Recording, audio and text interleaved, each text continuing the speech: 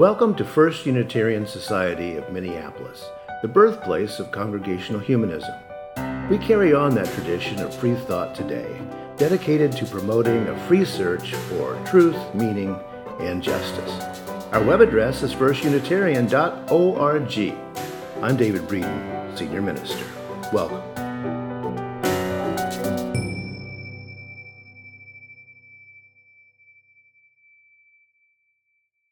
Throughout my life, I've had a generally favorable view of human beings.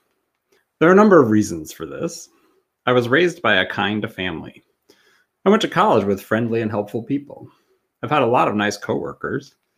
And now I spend my days serving congregants whose lives are filled with meaning and compassion. All of this contributes to my positive impression of my fellow earthlings.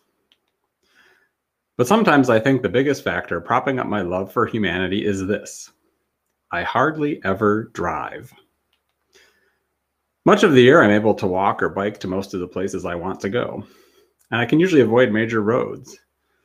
But on the rare days that I get behind the wheel, I immediately notice that my various circles of kindness are no longer protecting me, and I'm reminded of what people can really be like. Much has been written, said, and studied about how people behave when they are granted immense power and near anonymity as drivers. How quickly the average person can devolve to reptilian brain behavior. There are, of course, many very polite motorists who follow rules, obey red lights, don't look at their phones, and let you in when traffic is tight. But the reality is that enough drivers engage in risky behaviors that every one of us is in danger whenever we're in a car. One of the things I learned back when I was a journalist is that officials in Minnesota don't use the word accident to describe what happens on our highways. They use the word crash. Accident carries connotations of blamelessness or inevitability. But most traffic fatalities are not inevitable. They're frequently the result of decisions that don't prioritize the safety and lives of everyone else on the road. Of course, it's not just drivers who don't prioritize the safety of others or who test our love for humanity. Members of the pro-gun crowd have long put their right to shoot far above your right not to be shot. And a few weeks into our second year of the pandemic, we know this for certain. We live in a country where significant portions of the population do not care if you die. It can be a hard thing to accept, but it's something I've heard from many of you. We may long have been aware of this kind of disregard when we drive, as speeders fly past us and cut us off. Or we may have been aware as we read about the latest mass shooting. But it's been another thing to be aware of it every time we see an unmasked face breathing on everyone in the checkout line. For anyone of any theology trying to live a life of generosity and compassion, the callousness and really the malice that we continue to witness have been breathtaking and have literally robbed hundreds of thousands of people of their breath. Over the past year, a number of writers and observers have used the phrase death cult to describe large swaths of Americans, and it's not hard to see their point. There are fatal threads of reckless disregard woven throughout the fraying fabric of our country. It makes it complicated to love or sometimes even live among our fellow humans. Our theme this month at the First Unitarian Society of Minneapolis has been the concept of commitment. And today I want to look at our human commitments to those who do or would do harm. What are our ethical obligations to our rivals and oppressors? How do we coexist with or overcome the death cult factions? The stakes have been and continue to be very high, and none of these problems will easily disappear. Now, a few of you may be thinking, Rev.Jim, do we really have to talk about this? The negative sides of human behavior, haven't we had enough of that? It's springtime, vaccinations are blossoming, and federal leadership is no longer terrifying. Can't we just ignore the death culters and move on? Believe me, I get that. Even as I take in all that's going on, I'm still getting out there and enjoying spring and feeling positive about a number of things.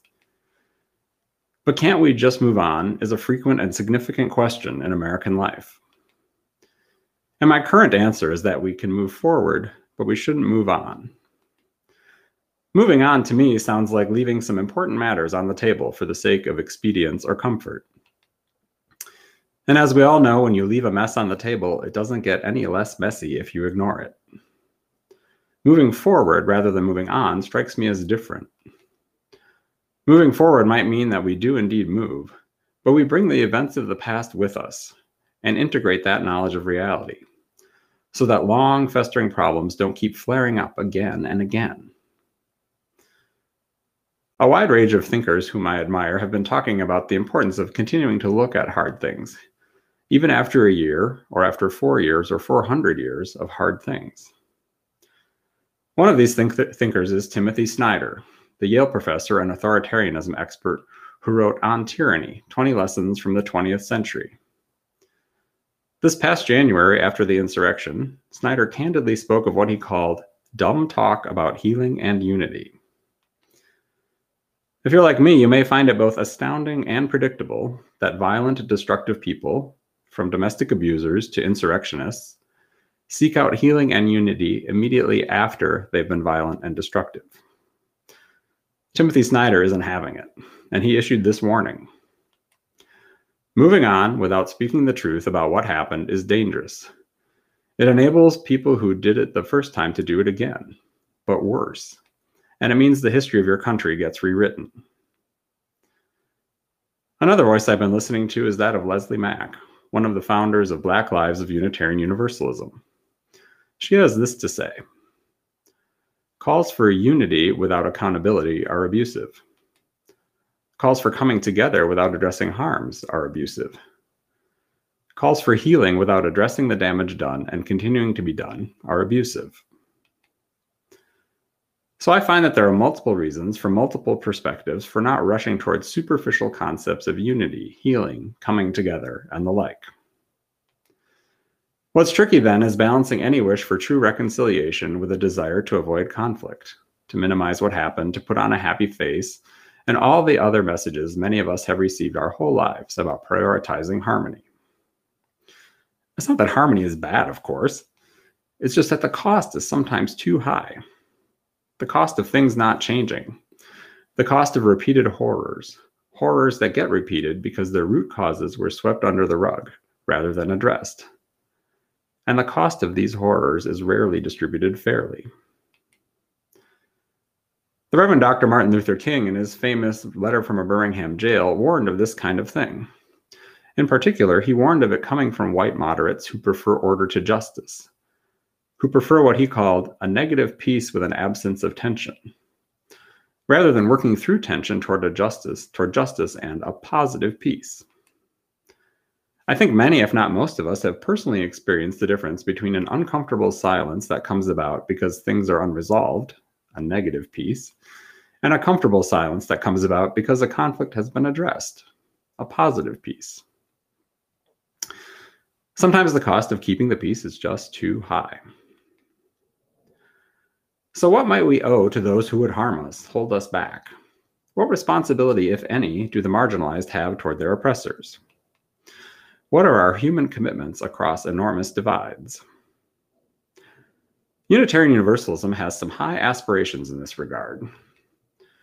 Our first principle affirms the inherent worth and dignity of every person, even the ones who do horrible things. That's a tall order and has been a topic of much reflection ever since the 7 Principles came about in the 1980s. And like the first principle, our Universalist heritage makes similarly bold demands. We here at the First Unitarian Society of Minneapolis don't talk very much about our Universalist heritage, perhaps because our congregation wasn't born into Universalism. We came to it through marriage in 1961, when the Unitarians and the Universalists merged. Radical when it first emerged, and still rejected by many Christians today, Universalism was originally the belief that every single human being, regardless of behavior, would be saved by Jesus the Redeemer and go on to the afterlife. Every person was worthy of God's love and would go to heaven. This was a truly iconoclastic idea in a country founded by pilgrims who thought they were among the chosen few on the planet. Universalism expects a lot from a very loving God, while the first principle asks a lot of us. Both point to the idea of a commitment to every human being. So there's a lot to grapple with, this idea of making commitments to all others. It's not easy stuff. As Howard Thurman says in our reading, how do we keep fresh before us our moments of high resolve? How do we not forget that to which our lives are committed? An answer I have arrived at is that when we commit to our fellow humans, we do so realistically. We do so knowing that there are limits and remembering that we humble beings are not the God described in universalism, however wonderful it would be if we mortals could be so loving. We are fallible humans navigating a world with too many death-dealing fellow humans. And so one way to define what we are committed to is to reflect on our limits, on what we are not committing to. Marche Greer is the communications director for Black Lives of Unitarian Universalism. I once attended a workshop she led, so I've had the privilege of experiencing her brilliant presence firsthand. Marche had this to say in a speech she gave in this past January. Many people are calling for unity in our country in response to the blatant white supremacy on display, everywhere from our neighborhoods to the Capitol building. Some are saying that if we can just agree to disagree, even with people who seek to kill us, that all will be well. I've learned, she says, that people who want you to sacrifice your humanity for unity don't care about unity. They care about ensuring your servitude. Marche quoted the writer Robert Jones Jr., who said, "We can disagree and still love each other, unless your disagreement is rooted in my oppression and denial of my humanity and right to exist." Marche continues with this, "You don't owe anyone an unconditional commitment to unity, and neither do I. Unconditional unity won't get us free. When unity is used as a tool to silence pain," she says, "it makes a mockery of the most vulnerable among us. Dear ones," she says, "I want you to know that when harm or abuse happens, it is not the responsibility of the survivors of the harm to pretend as if the harm didn't happen for the sake of moving forward. We are not required to build bridges for people when those bridges will be destroyed before we can cross them." In a similar vein, the cultural writer Tanya Russell points out that there is a level of privilege among Americans who call for us to simply love each other and seek unity. These sentiments, she writes, are clearly coming from people whose ability to live comfortably in the United States doesn't hinge on the outcome. So please, she says, spare me your toxic positivity. There is, of course, room for dialogue and listening and understanding. And groups like Braver Angels, which brings together red and blue voters, are doing that kind of long-haul work. At the same time, we are currently in the midst of an epic power struggle for the very soul of our country, and whether it has a future as an actual democracy. The powerful white men who just returned Georgia to the era of Jim Crow voting laws are not playing nice, and they have accomplices across the country, including in the Minnesota legislature. The powerful white men wanting to keep weapons of war freely available to any would-be mass shooter are not playing nice. The powerful white men and a few white women who happen to be governors who don't like mask mandates are not playing nice. And the consequences for democracy and individual lives are dire. Very little in the way of solutions to these monstrous problems can be found in reason and negotiation. The desire to wield an assault rifle is not based on any reasonable need, nor is the desire not to wear a mask. In fact, a couple of studies in the US and Brazil have found a correlation between refusing to wear a mask and psychopathic tendencies.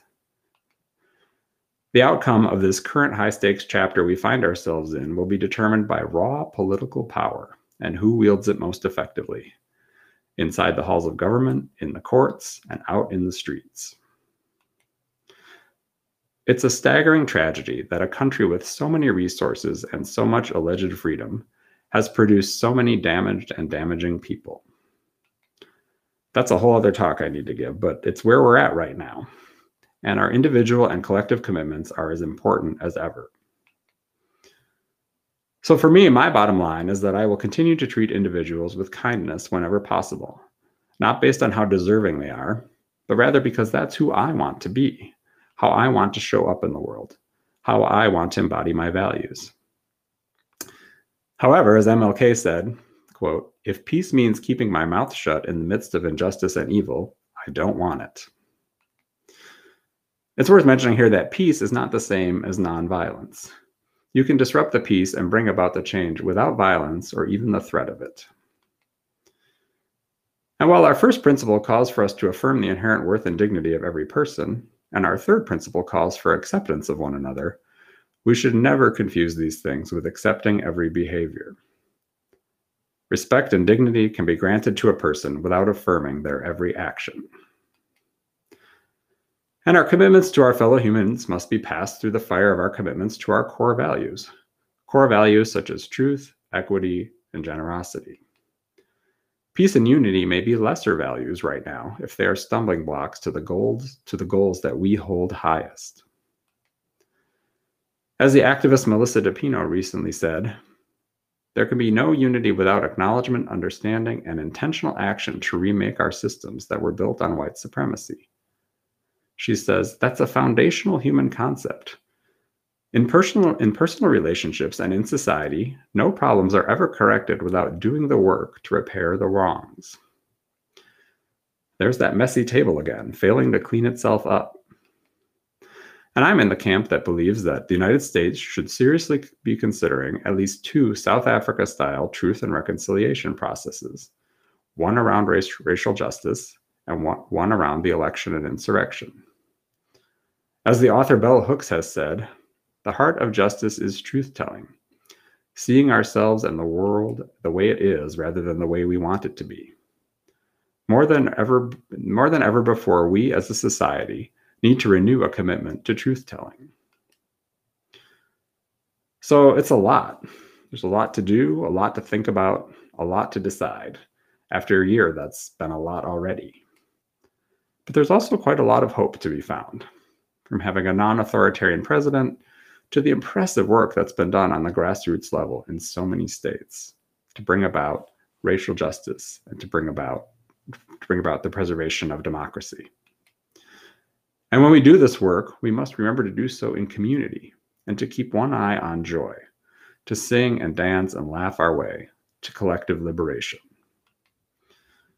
So as we go forward into the promise of spring, amid the complications of this particular spring, the hope and peril of the pandemic, the police trial taking place in Minneapolis, the resurgence of Jim Crow, may each of us take stock of our commitments.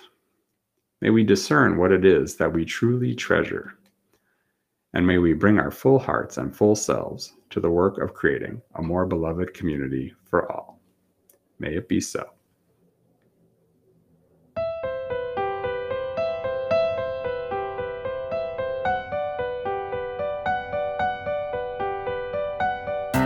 Thanks for listening. You can find much more about humanism and what's happening at First Unitarian Society in Minneapolis by visiting our website at firstunitarian.org.